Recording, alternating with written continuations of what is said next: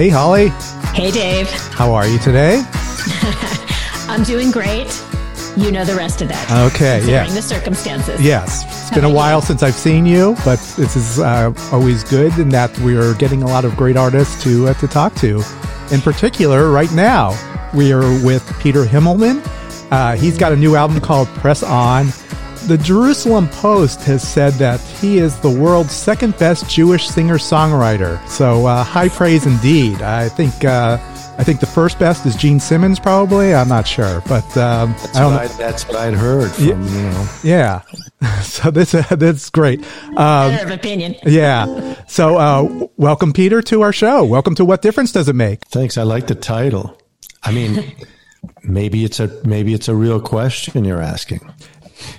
We are wondering. We're wondering why. Yeah, why another podcast? Why do this? But it's an excuse to talk to people and artists that we love. So welcome. We ponder it a lot.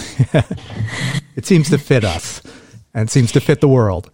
So welcome. Let's get started with it. Thanks for being here. Yeah. It's exciting because actually Peter's got his guitar. I think he said if the mood strikes him, he might start playing. So, if there's a dead silence and that little awkwardness to the conversation, just throw in the guitar and start strumming away. They call those interstitials in the business. Yes. And we're back. How's that? I do your own bumpers. I love that. Thank you. Dave and I have decided we have a lot of random questions for you, but we want to talk about the new music first. The more random, the better. Whatever you got, I'm here. Awesome. All right. So even though Press On is your new album, this was something that was made last year before this insanity happened. However, it seems to, like all great songwriters, it kind of can tie into what's going on in the world today. And I guess that starts with the title track, Press On. That seems to really tie into how we're feeling. And it's kind of like a motivation to keep going. Is that what was going on in your mind when you started that song? Well, I mean, usually if I write a song that's successful, the less I have on my mind, the better. The less of, I'm going to write a song about this or that, the better the song will be.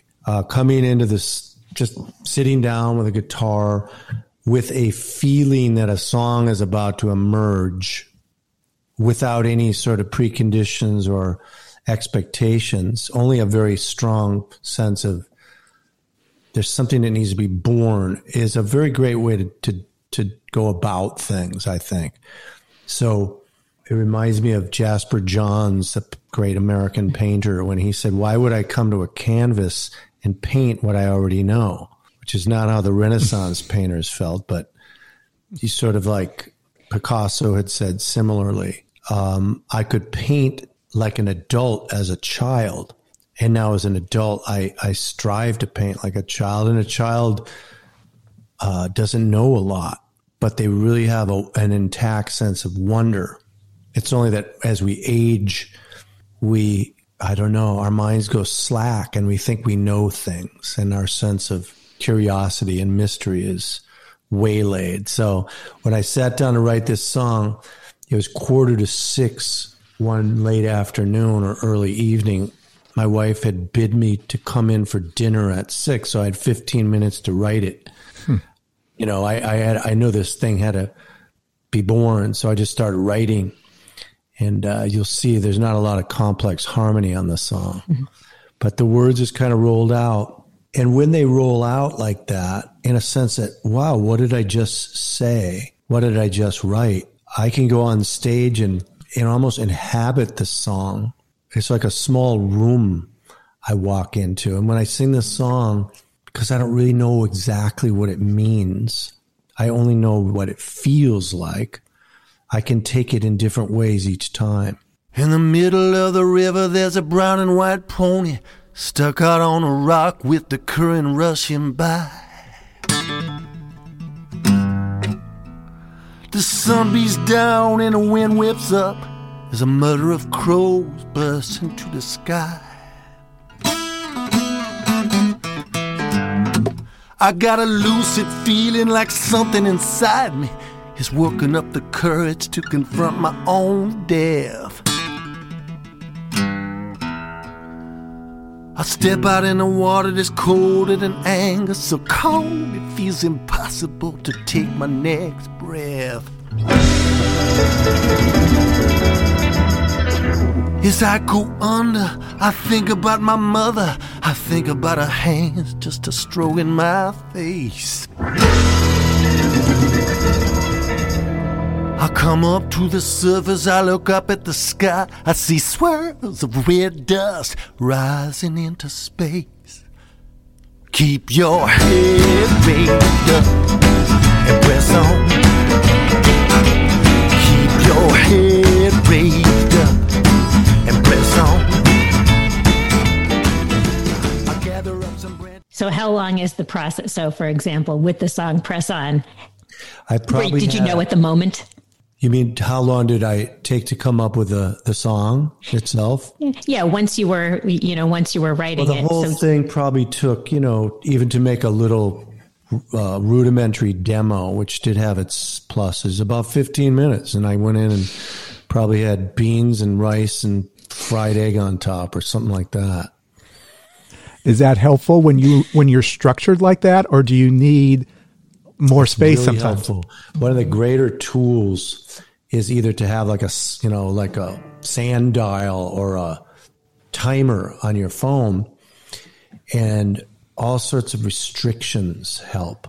In other words, if I had, all year to write you a song, whatever, it wouldn't, maybe in the 11th hour I'd write it. But if you said to me, I'm going to pay you X amount of money and I need it by Tuesday, there's two things going on at once. One is the validation that you appreciate what I have to offer and that it's in the form of lucre. You're showing that appreciation.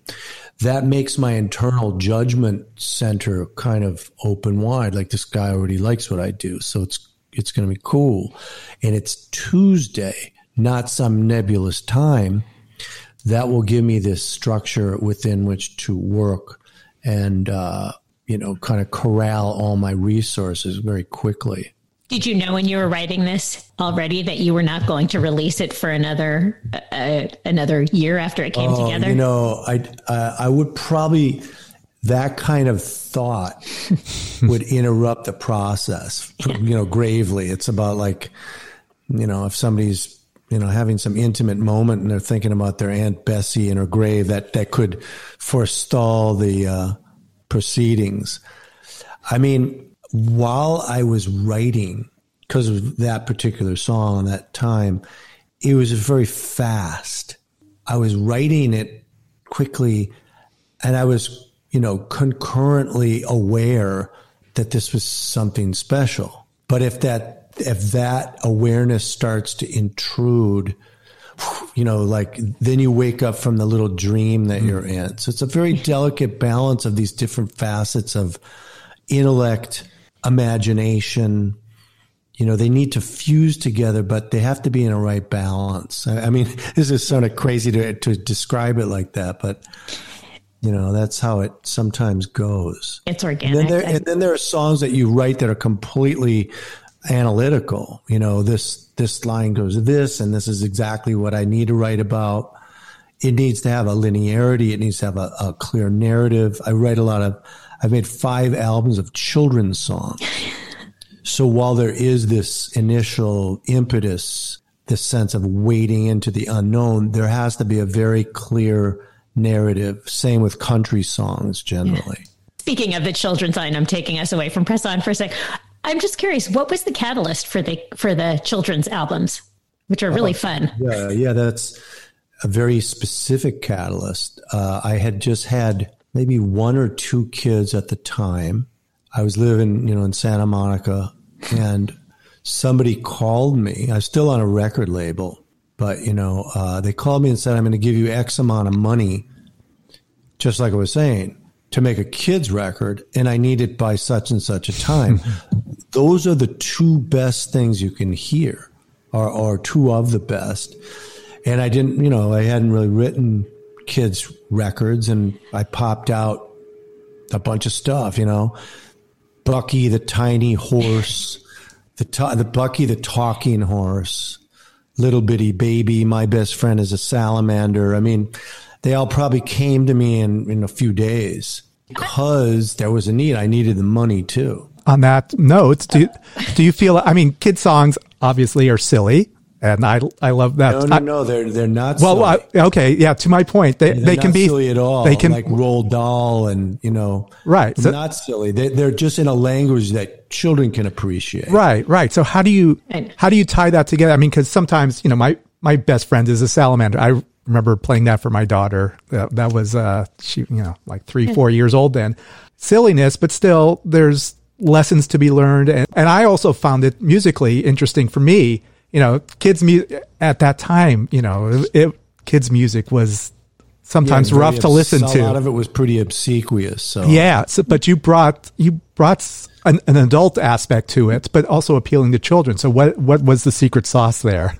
Well, I mean, it was just like, first of all, I didn't have any intention of writing a song that will teach kids about, racial harmony. That wasn't my intention. I just sat down and my best friend is a salamander. I don't know how it just, once I get into this sort of dreamlike headspace, something will come.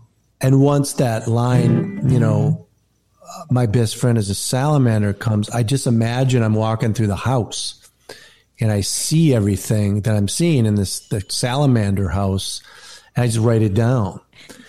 And then I understood that this was a song that was funny and somewhat absurdist, but also there was a special quality about it. It's a serious song about differences, but it's told in a language that children can appreciate. And hopefully adults won't want to, like, oh God, can we get off of that? Similar to some of the brilliant cartoons that are like The Simpsons that are made for like kids like them, but it's adult humor. Like the Flintstones were made for, was made for adults. The kids, we didn't probably get half the jokes at all. Exactly. So does that happen? Like sometimes you hear a phrase like my best friend is a salamander that worked for you. The same, I guess, I was reading about Shelter in Peace, this new song you created while we've been quarantined in a way. Someone said that to you, and that was the impetus for a new song. Is that something that inspires you immediately? That's definitely something. I mean, this friend of mine signed a text with that. I said to her right away, I'm like, damn, that's, let's just take, for example, here to exemplify what you're talking. Now, I can open up pretty much any book, which I sometimes do if I just need some inspiration. This is a book about the First World War. It's really terse. It's hard to read through. But I'm going to take the book and I'm going to point to a paragraph. So let's see. But the Allies were less willing to jettison their claim. The British wanted full restoration for Belgium to retain it, while the German leaders, except for Kluman and briefly Bettelman, insisted on continuing control. Nor would they cede more than a fraction. So there's a line that pops out to me right there. I could go, it's been a long time slipping around, trying to get some long time slipping around, trying to gain some traction. The way I miss you, baby, it's a lot more than a fraction. Not the greatest, but there you have an idea of how that could work. These inspirations are from cereal boxes. This says in this book he shows how in 1 year the war was transformed. You could just say, hey, in 1 day my world was transformed. That's a good title. How my world was transformed. I mean, it's everywhere. And then you start in like that. That's an artist. I don't know that Dave or I could do that. No, actually, you never tried. I mean, I've been doing this since I'm 12 years old. So, I mean, yeah, actually, I just finished a book by another great Jewish singer-songwriter, Jeff Tweedy, who wrote this book, How to Write a Song in a Day. or just how to write one, how to write just. Is Jeff Tweedy Jewish? He converted. Thank you. Jeez. Interesting. Yes, he did convert. I didn't know that. Oh yeah. Same ideas in this book. It's like a short little book, and it's just motivational, and kind of what you go to is like take a subject, write something describing it, and just kind of inspiring yourself to, sit down at a desk and create something. I think you've done something like that too. You have like with your big Muse company, just encouraging people to be creative. Yeah, I mean it is, and that's creativity is something very difficult to define. The way I've kind of looked at it for a decade or so is that it's one state when one is not being imposed upon by their sense of judgment. Their internal judgment is not pressing upon them. And one way that you get around it, and at least in terms of songwriting, is to become inured to writing horrible stuff. And that thing that I just sang you, More Than a Fraction, that's freaking god awful. But nonetheless, it doesn't hurt me to do that. It's not maybe something I would use. And I've written so many things that are not serviceable. They're just not good. And when you look, for example, at the sculpturist Calder, the artist, the mobilist, and you see pictures of his studio, you see that there's things all over the place. There's bent wire. There's pictures on napkins. There's just stuff. Now, is all that going to go into a museum? Probably, because he's so famous. But did he intend it to? No. Some of it was just some junk hanging around. So part of it is being unafraid to be terrible. But something's inspiring that. Yeah, I mean, you don't have to, release all your terrible things into the world. But some people are, I understand this very well because I work with people on this quite a bit.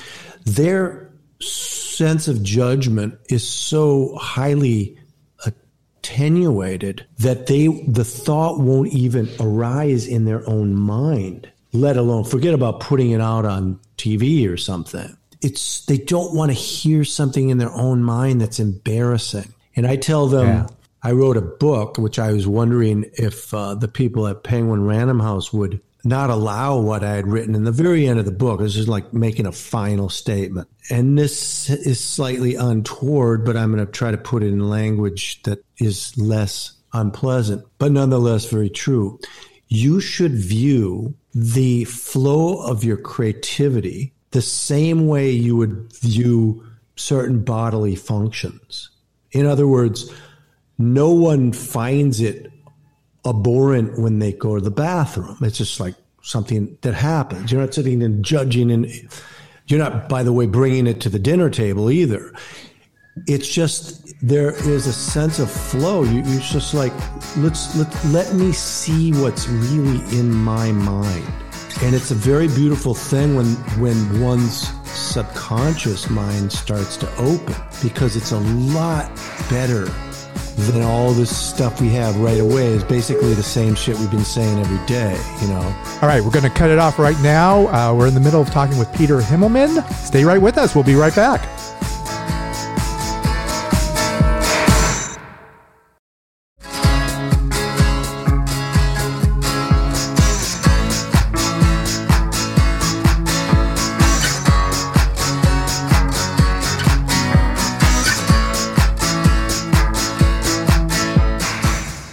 Welcome back to the What Difference Does It Make podcast and our chat with Peter Himmelman. You're talking about just, some of it's not good. When you bring it to the dinner table, do you get feedback? And who do you get that feedback from? Well, that's a great question. Now, something will have to cross my own personal threshold before I'll even take it to anyone. I think that I write songs for 3 people, maybe 4. I write them for my second cousin, probably my best friend, Jeff Victor, who has been a keyboardist with me for a long time. He's a musical genius. So I kind of have him in mind. I have my older son and some of my kids in mind. My older son is most interested in the things I do. My wife, whom I'm very reluctant to share anything with her, but I plan on one day when I'm writing that I could release it and she would hear it. And maybe a bass player friend of mine named Matt Thompson, who played on my new record. You know, just like, it's not 1,000 people. It's a small group. Yeah. You know, that I really want to share things with. I'm curious why you're reluctant to go to your wife. Oh, I think that I'd probably be a little bit more predisposed to taking things to her now. Her judgment is so powerful that if she didn't like it, it would be over. So I fear that I would hear something negative. Now, she's an amazing poet. She writes things that make me like, where did that come from? And how did that even come up with that? She's both methodical and can get into this sort of dream space that I'm talking about. And she'll share her stuff with me all the time. Can I ask you about, has location affected your songwriting? Because, I mean, you've lived in Santa Monica for so long, and now all of a sudden you find yourself it's affected it a lot. This is probably, I know for a fact that this is the longest period of time because of COVID that I have not performed or even played with another musician since I was 11 years old. It is the longest time that I have not performed live. You know, Zoom does not count. And there's something really wonderful and valuable about that, which I've only recently kind of stumbled on.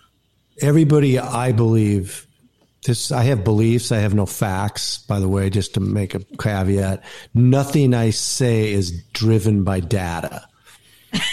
You know, it's like, it just my thought. So my thought is that anyone that gets up on stage, and, you know, more so if they make a living out of it, they have a problem, which is both a problem and a blessing, because it stems, in my opinion, from a need for acknowledgement, which is outsized. Everyone has a need for acknowledgement. But people for whom the stage is their place, you get to play for, name the number of 50, 100, 10,000 of people that are clapping for you and then don't want you to leave because they love what you're hearing. They want an encore. It's a kind of approval that most people never get in their lifetime. And it can be extremely dangerous. I mean, and I don't say that, lightly. It can be so dangerous because in the absence of the applause, it's very easy to become depressed. And I've felt that way many times. But in this 6 months of not performing, I found, and not even writing songs. By the way, to specific answer to your question, I have written probably the least amount I've ever written. Wow. Part of it was it's hard to write a bunch of new stuff until you've launched the stuff you've already done. So now maybe the refrigerator's cleared out and I could write some more. But I don't even have the slightest desire to write a song. There's just a different kind of thing. So the move, it wasn't just a physical move. It had sort of a metaphorical aspect as well. You're denying some stasis, or you're pushing against some inertia, and you're moving, and you're clearly moving across a continent, but in your mind, it's about movement too, to something else.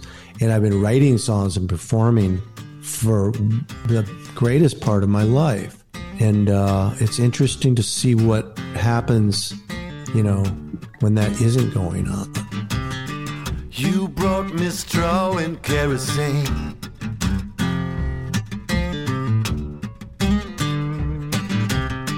You brought me straw and kerosene.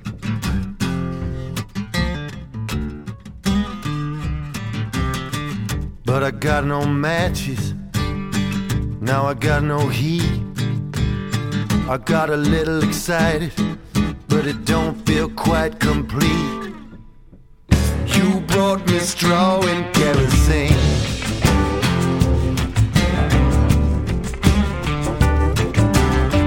You brought me straw and kerosene.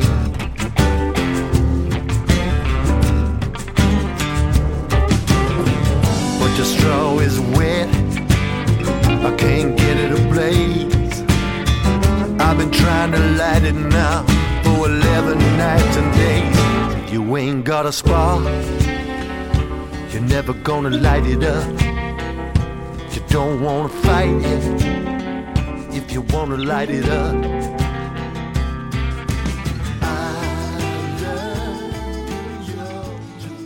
So you moved recently to New York, from Santa Monica to New York. Yeah, that's right. To be closer to your children and grandchild. Yeah, that's a big thing, right? The grandchild wasn't even a thought when we moved. It's been an incredible surprise. I did write a song for him when he was probably the first week he was born, and that was really a very tense time. I'm sure you've talked to people in New York.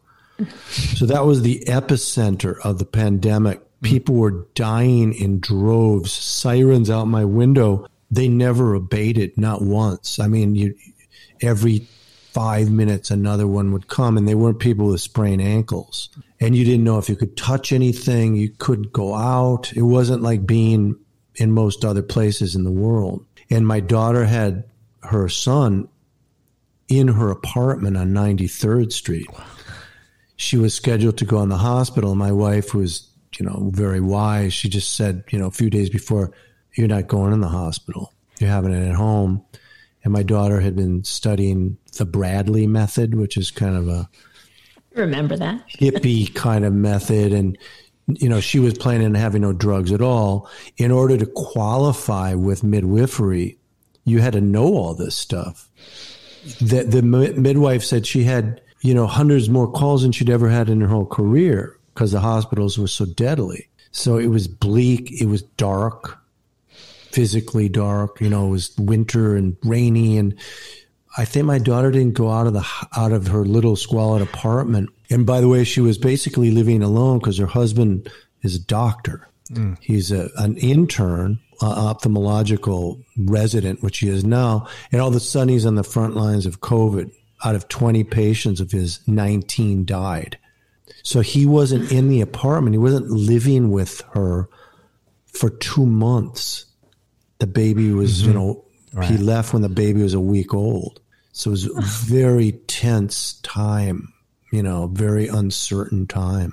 And he's back now, I imagine. Oh, he's back. They're living in New Jersey. That's why I need where I'm going after we get out of this conversation.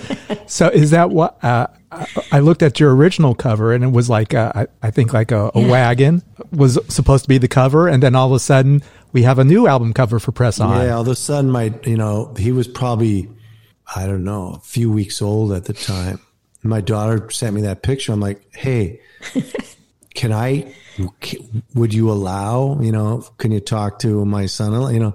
They said, yeah. And, he'll think it's cool when he gets older. Yeah. I mean, I had to do it with their permission. And it strikes me as a more fitting cover because his eyes, he's an infant. His eyes are so open. Mm-hmm. He's so full cute. Of wonder and hope. And he's cute. And, some of the songs are a little bit darkish. And that brings a little light. I wonder if people believe him in 30 years when he says, that's me. Oh, yeah, they'll have to. And talk to the Nevermind baby and see see how that turns out. Wonder how that works out.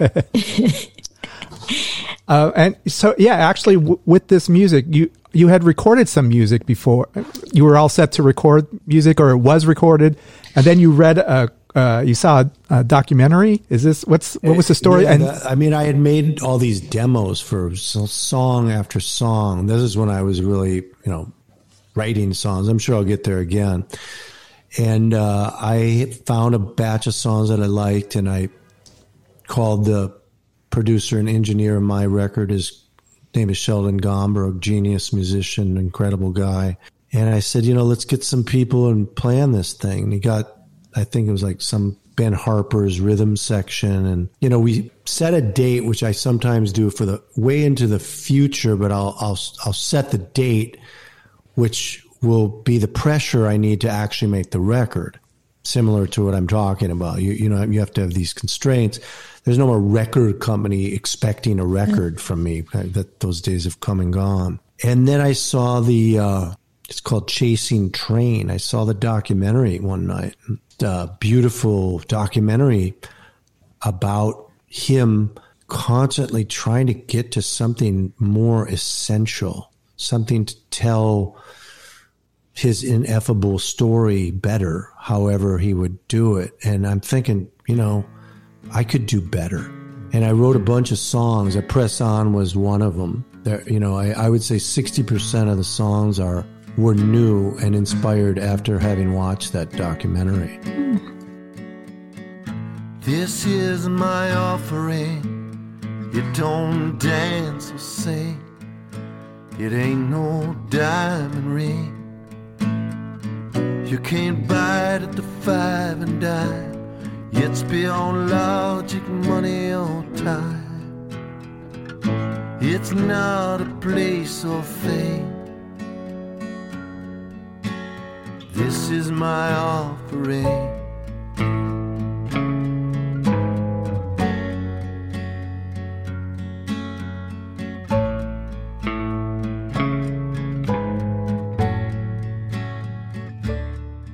It's inspiring me to watch it. Yeah, it's good. But that's the confidence you had, like to push yourself. Is that do you need other outside forces to help you push on, or is this something internal that you have? Well, I do. Like I have a handful, a cadre of people that I would talk to. Yeah, I definitely need other people. It's funny, you know, when you see like Springsteen's album on the cover or whomever, you know, solo artist, there's no such thing as anyone doing anything of any merit by themselves. It's never happened in the history of the world. Everything at some level was a collaboration. And the more you collaborate with people who are both honest and encouraging, those are hard to find, you know, and there are not that many of them. I think without those people, I'll put a positive spin, with those people, you know, you can achieve so much more than you ever dreamed. So yeah, I rely on people all the time. We are kind of an 80s music podcast, so we kind of have to refer to the 80s. I think we're legally obligated. So yes, I read through the charter. So I guess I should refer, did you get that initially from Sussman Lawrence? Like, you know, being in a band and pushing you constantly, you know, as a, you know, teenager and yeah, it's really it's nice that you talked about that. That Sussman Lawrence started at the end of the 70s, like 79 or something, into the 80s, and we were kids, you know, we were 18 years old. There were no adults helping us. There was no formal system, and we set up practice times, you know, 6-7 days a week back when I wasn't keeping Shabbos, you know, from, you know, 8 a.m. to 8 p.m. I mean, we were so strategic and so tactical and so disciplined. I mean, we were also nuts too. I remember one time it was raining. We took a break from practicing, and there was this big mud hole out in the field at the junior high, and we all just ran through the mud, dove into the mud till we were complete zombie, you know, mud-caked humans. But we were really determined. And, you know, we used to get in a lot of kind of arguments, mostly me and my cousin, Jeff Victor. But it was a real collaboration. Somebody told me something that may be apropos now of 80s bands or maybe 90s bands, but there were two bands, U2 and Guns N' Roses, that this writer and psychologist had explored. And she's a friend of mine named Ruth Blatt. And she said the difference between the bands is a little unexpected as to why one went to become very successful and why one kind of tapered off. Now, you know, my thinking was that Guns N' Roses just probably was out of their minds into some sort of deep hedonistic stuff and the drugs, and they just blew up from that. And she said, yeah, no, that wasn't really what happened. You two were friends, and they used to fight like cats and dogs over every issue. Guns N' Roses was this monolithic, what's the name? Who's the lead singer? Axl Rose. Yeah. Axl Rose was kind of like, he was running the show. And because it wasn't a real synthesis, a real collaboration, the animosities grew that weren't like regular fighting that I used to do with my band, Sussman Lawrence. Those were just collaborations, like Israeli, politics. Mm-hmm. This was, it grew into, because of this, monolithic leadership style, into true animosity. The guys in Sussman Lawrence, even though we used to fight and everything, I couldn't love them more than I do. Mm. I love all of them. I think, I think songwriting is the same thing. They, with U2, everyone got credit for songwriting. REM, same thing. Not so much Guns N' Roses, When I, started my solo career, it was really great. It was really liberating. I could make all the decisions myself, and, I had the Sussman Lawrence guys on several of the first albums. But I read Keith Richards' autobiography, and I started getting homesick for a band, like a real band that could just give me shit, and said, what are you talking about? This bullshit sucks. And I think in some ways I suffered for that, for not having that. Even though it was like in the 80s, it kind of morphed into the Peter Himmelman band. It was still a collaboration? Did you feel that, or is that? Yeah, it was, but it was much different. Now I was paying them. Okay, yeah. There's a big difference, and I always, was the leader of the Sussman Lawrence band by whatever, but I had to argue every point. I had to fight for everything. Mm-hmm. Here, I could just say no, and everyone would maybe be pissed off, but like, whatever. You do what you say. I mean, it was, I don't think there was any rancor there, but I don't think there was quite as much freedom to say, go, screw off. Yeah. Hopefully, once this pandemic one day lifts in 2025, we'll hear about the Peter Himmelman, his new band project. I'm hoping that comes a lot sooner, man. Me too. I know we have to wrap it up, but I do have one question. Again, a random question I want to ask you, and I'm just curious about personally. The synesthesia. I'm assuming that you wrote that because it affects you. Well, I didn't write it because it affected me, and I think to some small extent, every musician has it. I mean, it's not uncommon for a musician to say, "Hey, play something that just sounds like a piece of rock, or a hard sound like a wall, or play something that's kind of like swamp green." Every musician could respond to that, because there is a bit of synesthesia where you're, seeing sound and, hearing colors.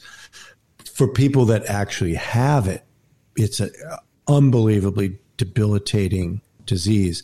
Yeah. I got the idea from reading something from, biblical literature, Torah commentary, where upon the giving of the Torah, the Hebrews heard what was normally seen and saw what was normally heard.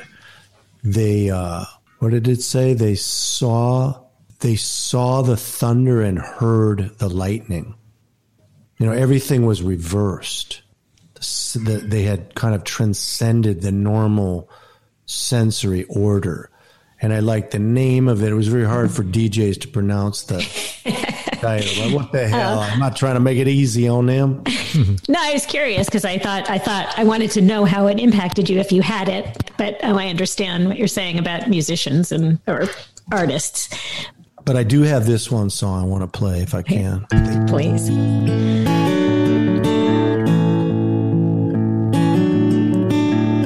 I was on Zoom with Holly and Dave. I saw in their faces two folks that were wise and brave. Dave was wearing blue, Holly was wearing white. I could have sat here and talked to them people along into the night. But now it's tea-neck time for me. Tea-neck time for me. I've got a grandchild and a daughter to see. Something I've been working on for a while. Well, I see our time is up. Well, we have a new theme song. Oh man, I could just write you guys one. That'd be so fun, you know. You do make it seem Anytime. like it's a lot of fun. I'm going to have to pick up a pen and start trying this thing out. Try And a it. guitar. Write to me and tell me what you come up with. All right. There we go. Collaboration. Let's start a band. That's it. You do need to find an architecture for your lyrics, a form, a structure.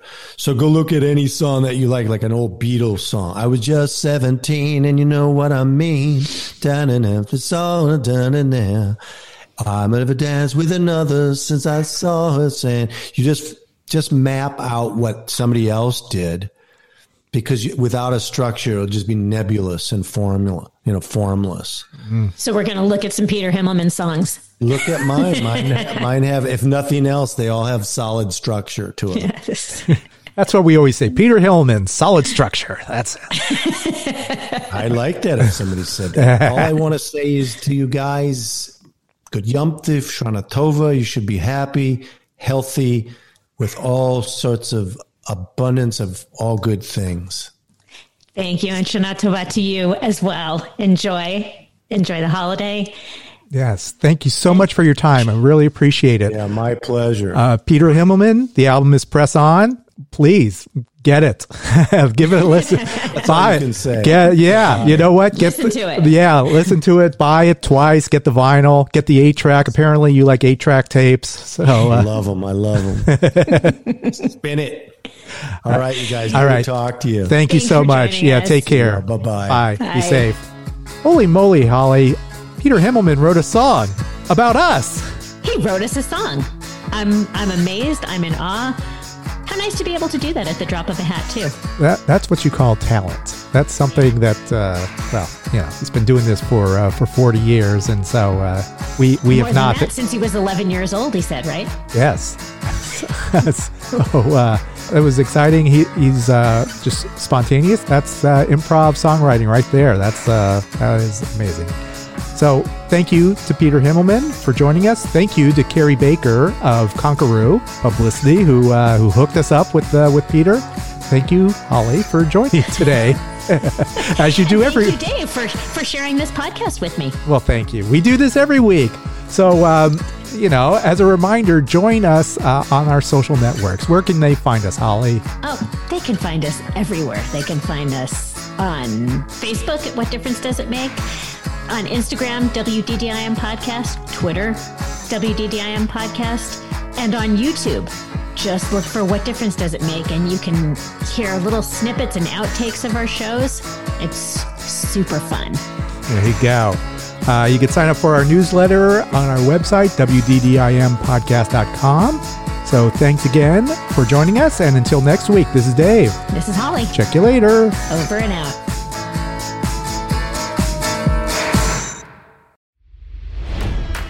It's NFL draft season, and that means it's time to start thinking about fantasy football. FantasyPoints.com features industry-leading experts and prognosticators using proprietary hand-charted data to help you score more fantasy points. FantasyPoints.com is the place to go for whatever kind of fantasy football you play. Whether you play fantasy football, daily fantasy sports, or do a little bit of everything, Fantasy Points has the meticulously researched content to guide you to victory. And why wait for the fall? Fantasy Points also covers the new spring football league, the UFL.